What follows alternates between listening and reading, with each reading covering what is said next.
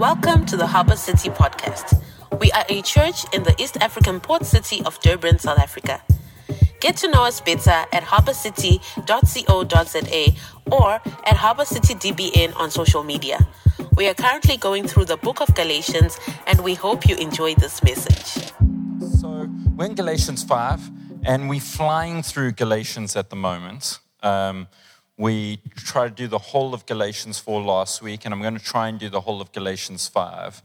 The family lineage. We have been adopted by God the Father. We are sons and daughters of God Most High.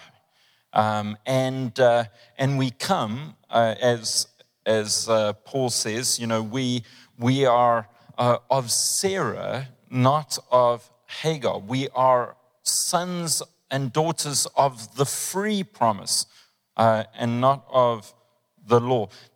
What in part is happening in Galatians 4 is Paul is trying to shape our identity. We live from our identities. We move from our identities. We in one sense, become who we believe we are, in one sense. And so what Paul is doing is reshaping how we think about who we are, that we are sons and daughters of the God Most High, and we operate from that place. Our discipleship moves from identity to becoming who God is creating us to be. But the first thing that God does with us is change who we think we are. And then we get to this passage where we'll talk a bit about freedom. Most commentators say that the big idea in Galatians is freedom. And freedom is a big idea. I mean, if you read Galatians 5 verse 1, it's like, it is for freedom that Christ has set us free. It is how's that for a verse? It's for freedom that Christ has set us free. It's like, cool, what does that mean? But freedom is a big idea. Christ wants us to be free. I'm not sure what you think about freedom. What your thoughts are, but I have this painful habit, and it's not great, of doing this to my wife. And my wife says to me, what are you doing tomorrow? And I say this every time. It's really bad because my kids have started saying it. And I say, I'm doing whatever I want to do. He says, that's not helpful. And now my daughter's like, hey, Simba, what are you doing? Whatever I want to do. I'm like, oh no. Where did you get that from? Me. What is freedom? How do you perceive freedom? In one sense, maybe it's just my anti-authoritarian kind of nature, is what is freedom to me? To do whatever I want, At least what am I doing? Whatever I want to do. That's what I'm doing. Don't tell me what to do. That's my kind of idea of freedom. I'm actually quite a law-abiding person until someone tells me I have to do something. And then I'm like, oh dear, now you've provoked the inner demon in me. And now once I've been told that I have to do that, I'm like, oh, now I'm going to break it. I just have to. Something inside of me is rebelling against I want to be free. Probably you have, in some sense, a desire for freedom in one way or another. And we'll kind of look at what that means. But sometimes we view freedom, like this one picture that will come up now, is this blissful carefreeness. If you think about freedom, what is freedom to you? Being on the beach with no worries, or maybe on a mountain, or walking, or traveling, or, just doing whatever, just blissful, carefree living. Maybe that's your idea of freedom. Some people probably would hate that idea, want a little bit more meaning and purpose, but others may just think, what I want to do is, and I've talked about this before, so where I don't have to worry about traffic, and I don't have to worry about noise, and I don't have to worry about this and that, and just blissful, carefree living. Maybe for some of us, we think about freedom in a political sense. So I got a, classic Braveheart imagery.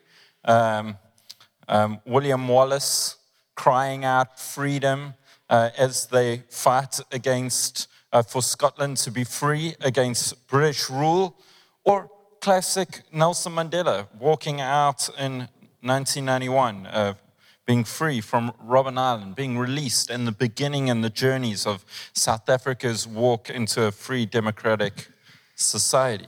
Sometimes our view of freedom is political. The Cambridge Dictionary says that freedom is the condition or right of being able or allowed to do, say, think, etc., whatever you want to, without being controlled or limited. So that's obviously my view of freedom, Lisa, is I'm going to do whatever I want. But maybe for you, freedom is the freedom from the thoughts that go on at night while you're trying to lie in bed, the anxiety, the thoughts that just seem to come and invade your space over and over again. Maybe for you, freedom is to be free from debt or some kind of financial hang-up that you're in that just keeps on have enough money to just be able to do what you want to do, or to have enough money so that every day won't be the constant anxiety that your bank balance is just not there.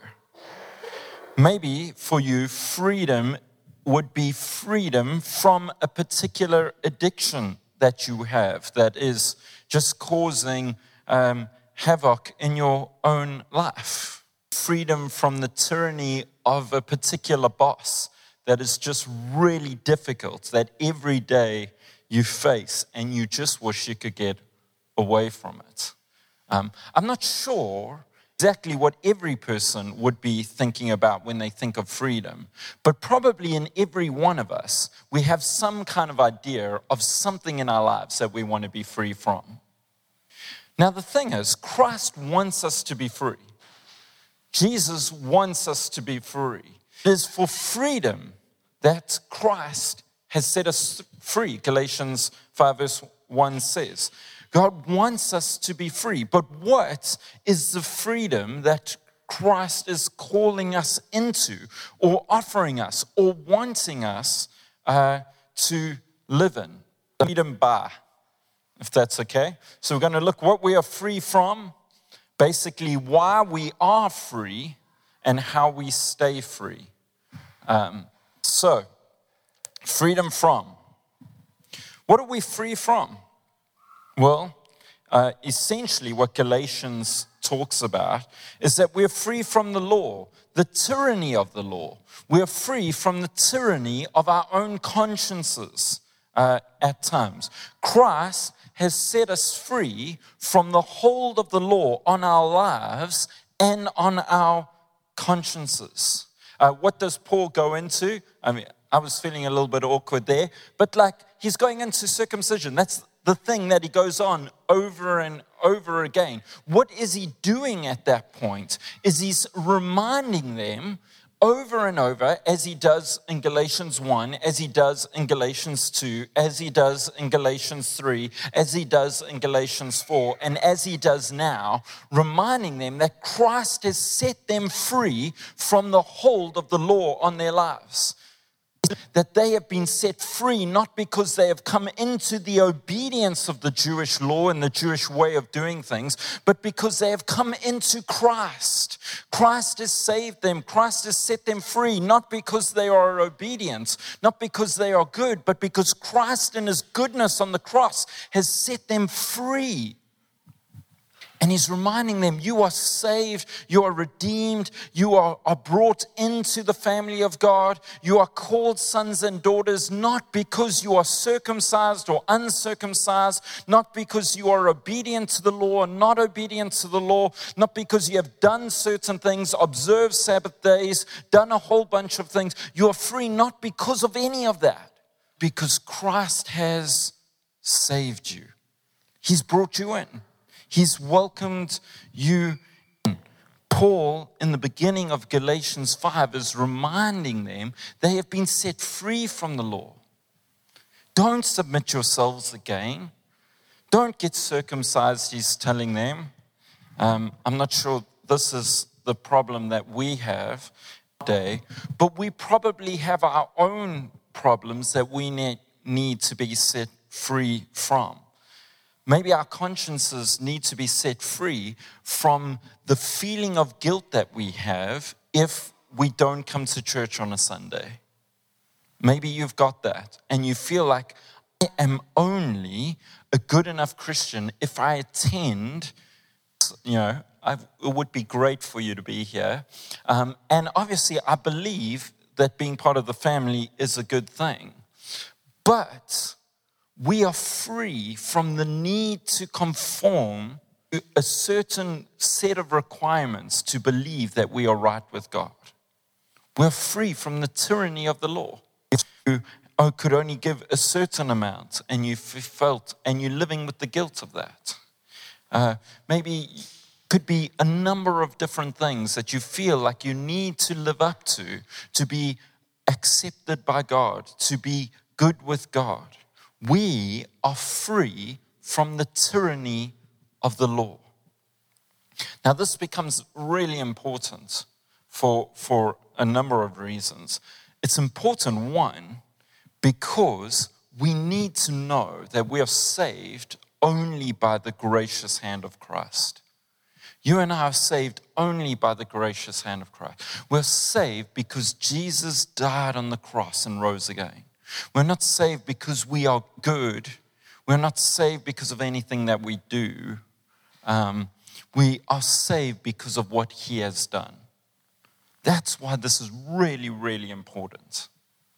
Freedom from the tyranny of our consciences is what we need to be able to do the second thing, which is we are free from the law, the tyranny of the law, the shame.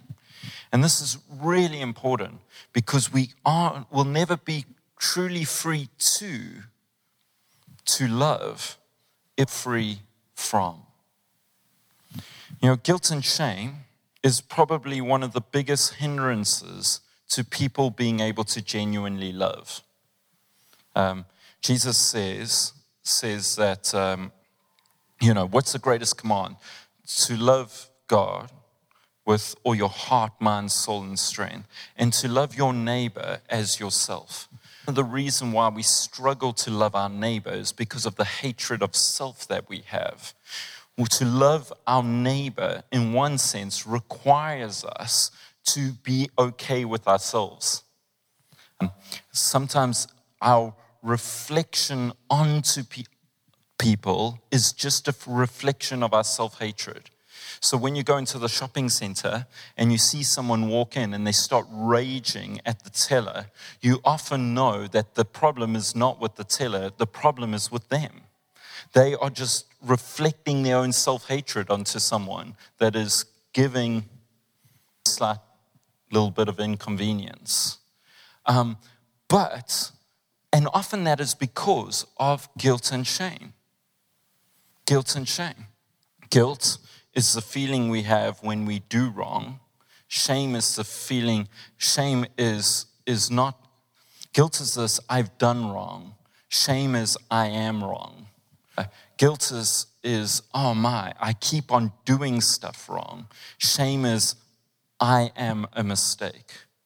Some of us struggle with guilt all the time, that we always feel like we're doing stuff wrong. Some of us struggle with shame, which is the feeling that you are a mistake, that there's something wrong with you, not just with your actions, with who you are. What the freedom we are being called to in Christ is a freedom from guilt and shame. It's a freedom from the guilt of the law. It's a freedom from the shame of feeling like we are a mistake. We are wanted. We are adopted into the household of God. As Galatians 5 tells us, we don't live under the guilt of circumcision, the law, the tyranny of that. But Paul is calling us freedom to love. In our kind of modern definition of freedom, the one that I use, which is, I'm free to do whatever I want. That is such an individualistic idea of freedom. It's a kind of idea of freedom that as long as no one is going to put any demand, restraint, restriction on me, then I am free. But Paul is actually calling us to a restrained freedom, to love. Anyone who has got married, and there's a few of us here who have been married, when you get married, what are you doing? You're putting a restraint on yourself in one sense. You're saying, I'm going to love one person. I'm going to love Lisa, my wife, and I'm going to love her only. I'm restraining myself there is a restraint that comes. Jesus is calling us to a restrained freedom. It's a freedom for a purpose. And that purpose is to love. One of the verses that I really love in Galatians 5, I find it really profound, that Paul says this. He says, to love your neighbor is to fulfill the whole law. To love your neighbor is to fulfill the whole law. Basically, hey, if you want to just do the right thing, just love your neighbor. You want to know what the right thing is to do, well, go and love your neighbor, is kind of what Paul is saying here, is love the reason why Christ has set us free. Set us free so that we can do the very thing that God is calling us to love God and neighbor. We are set free to, first, now a noise from above. It's us to be the kind of people who live in a freedom that is restrained towards other people. Love is the selfless, it is the giving of oneself for the benefit of someone else.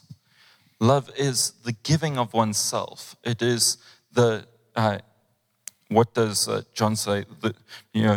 Anyone than this, than he who lays down his life for his friends.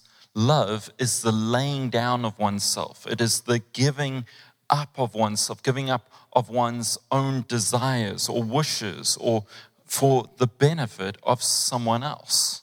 To love one's neighbor sometimes would mean to give up the desires, the wants, the wishes of oneself at that point for the benefit of someone else.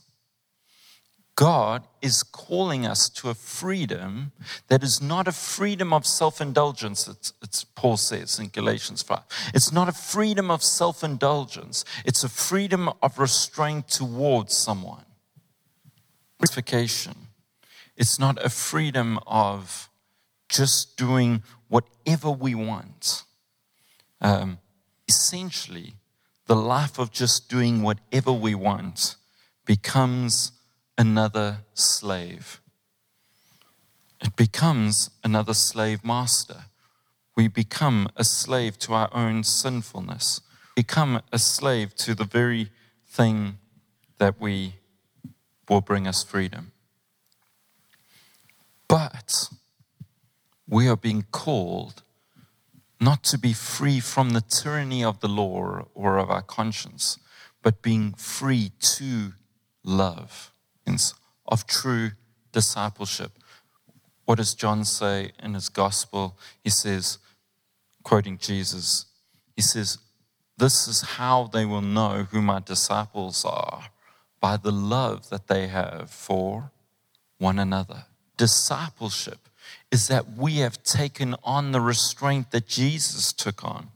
Jesus himself being as free, as loved, as perfect as any person could ever be. He was God himself, could do whatever he wished.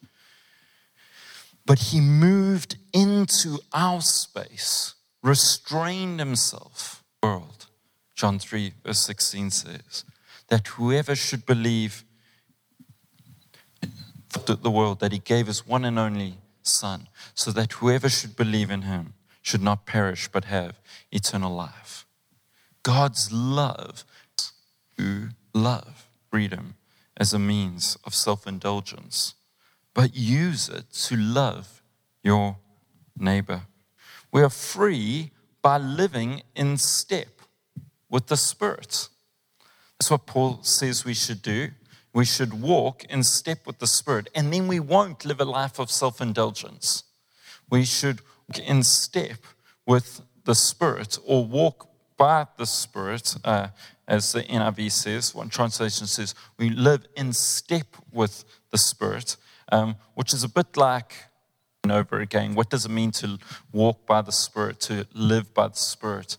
And probably one of the best analogies I can think of this is, Neil would be able to explain this a little bit better, but often in music, the drummer is setting the beat for the band, the many beats per minute or whatever they should go. And sometimes they have like a click track in their ears. It's like a metronome that goes ding, ding, and then they know how to, and then everyone follows the beat of the drummer.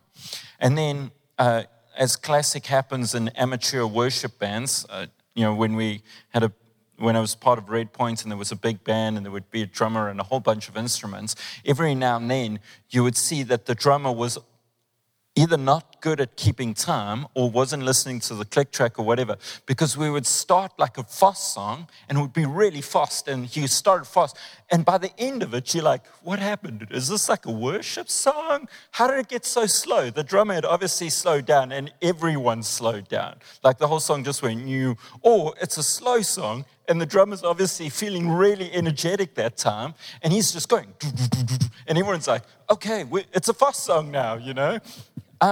But what are they doing? They're keeping in time, they're keeping in step with the person who is in the beat.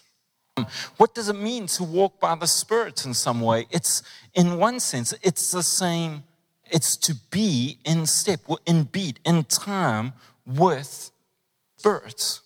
Andrew Wilson tells us analogy of him being in the army, and when he was in the army, he said he would teach people how to march. I mean, how's that for a job?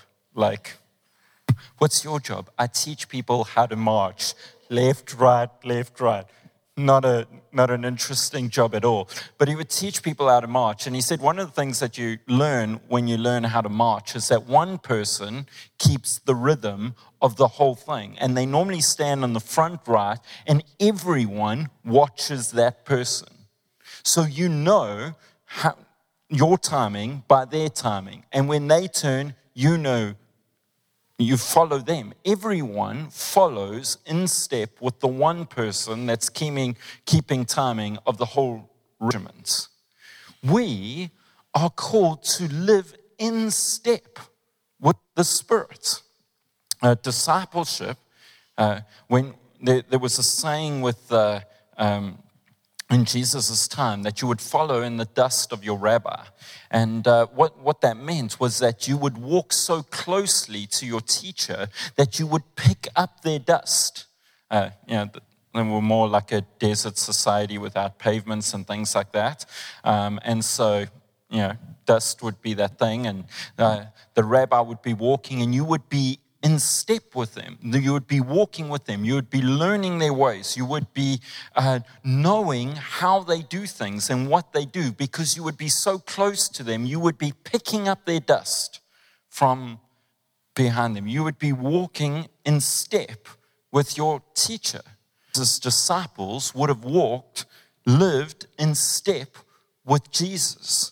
And then when Jesus goes, he gives them the Holy Spirit. He says in John that it's good for me to go, for I will give you another, the Parakletos, the helper, the one who will come alongside you.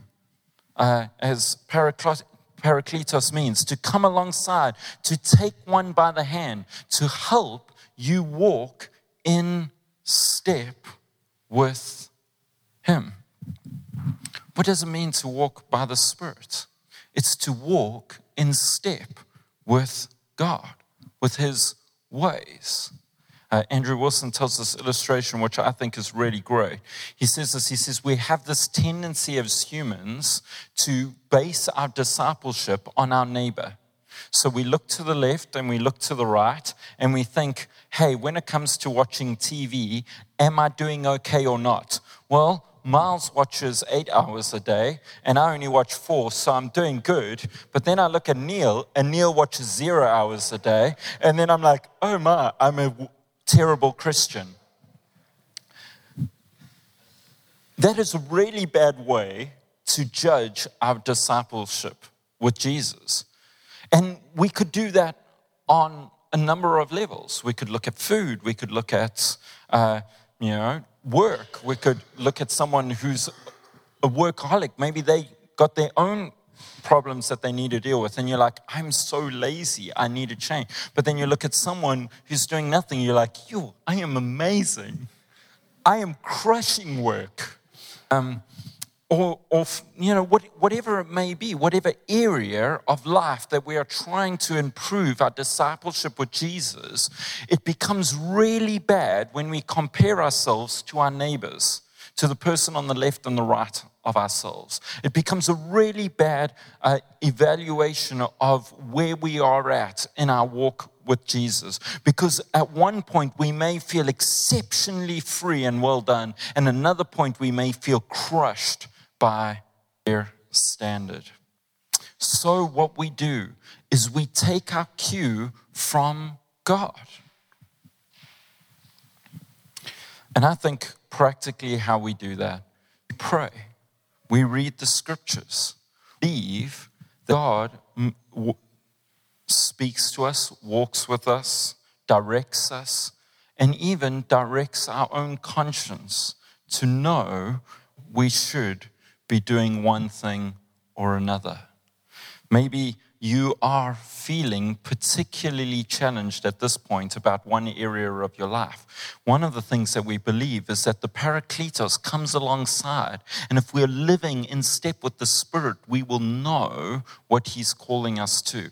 And then Paul gives us a list. He gives us a list in case we don't know. He gives us a list of the deeds of the flesh, and then he gives us a list of the deeds of the Spirit. Did you notice that at the end of the chapter, where he gives these two lists? And what does he say? He says, these are the deeds of the flesh: sexual immorality, impurity, sensuality, idolatry, sorcery, enmity, strife, jealousy, outbursts of anger. To know, what's a good list to know? Is this causing me to be angry? Am I making something an idol? Is it divisive? Am I being sexually immoral? Am I giving myself to drunkenness?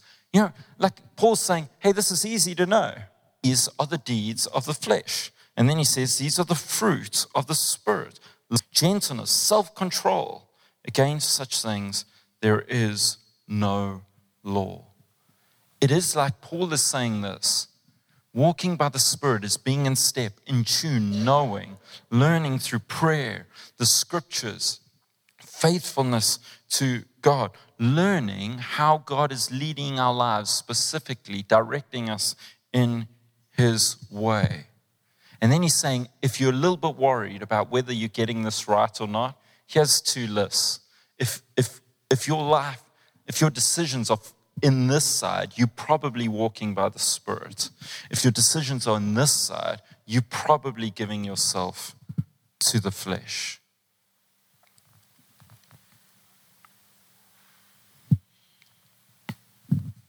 Wants to set us free from the tyranny of our own consciences at times, from the guilt and the shame that we feel because we feel like we're not living up to some standard.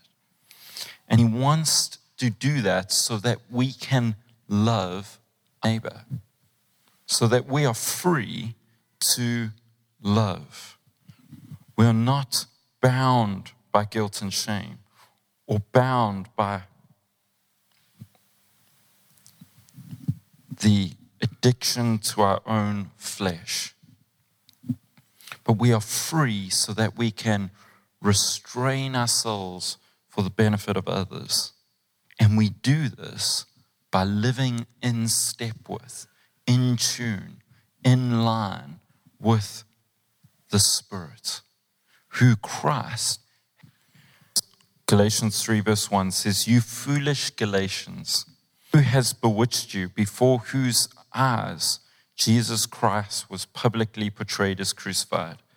This is the only thing I want to find out from you. Did you receive the Spirit by the works of the law or by hearing with faith? Are you so foolish? Having begun by the Spirit, are you now being perfected by the flesh? I love that passage. God gives the Spirit freely, not by anything that we do, but because of Christ. Did you receive the Spirit because you are a great Christian? No, is what he's saying. You've received the Spirit freely because of what Jesus has done. Now that we have received the Spirit, let us walk step with the Spirit. And as we do, we will live free. And that freedom will be so that we can love. Pray for all of us here. I just pray for anyone, Lord, this morning who particularly feels like they are slaves to guilt and shame. This weekend, this week, and just feel constantly harassed by the remembrance of something that they've done. Shame is that you have set us free from that. That we are saved, we're brought into you. This morning needs to be set free from that in Jesus' name. I pray, Lord, that the gospel will hit a new level in some people's lives of their past.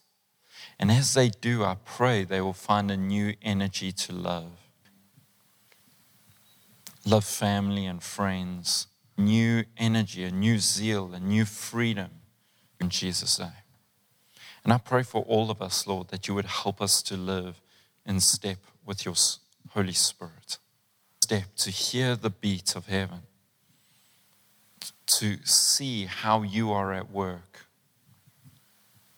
To be able to hear your voice and your leading, the gentle leading of the Holy Spirit. Give ourselves to the desires of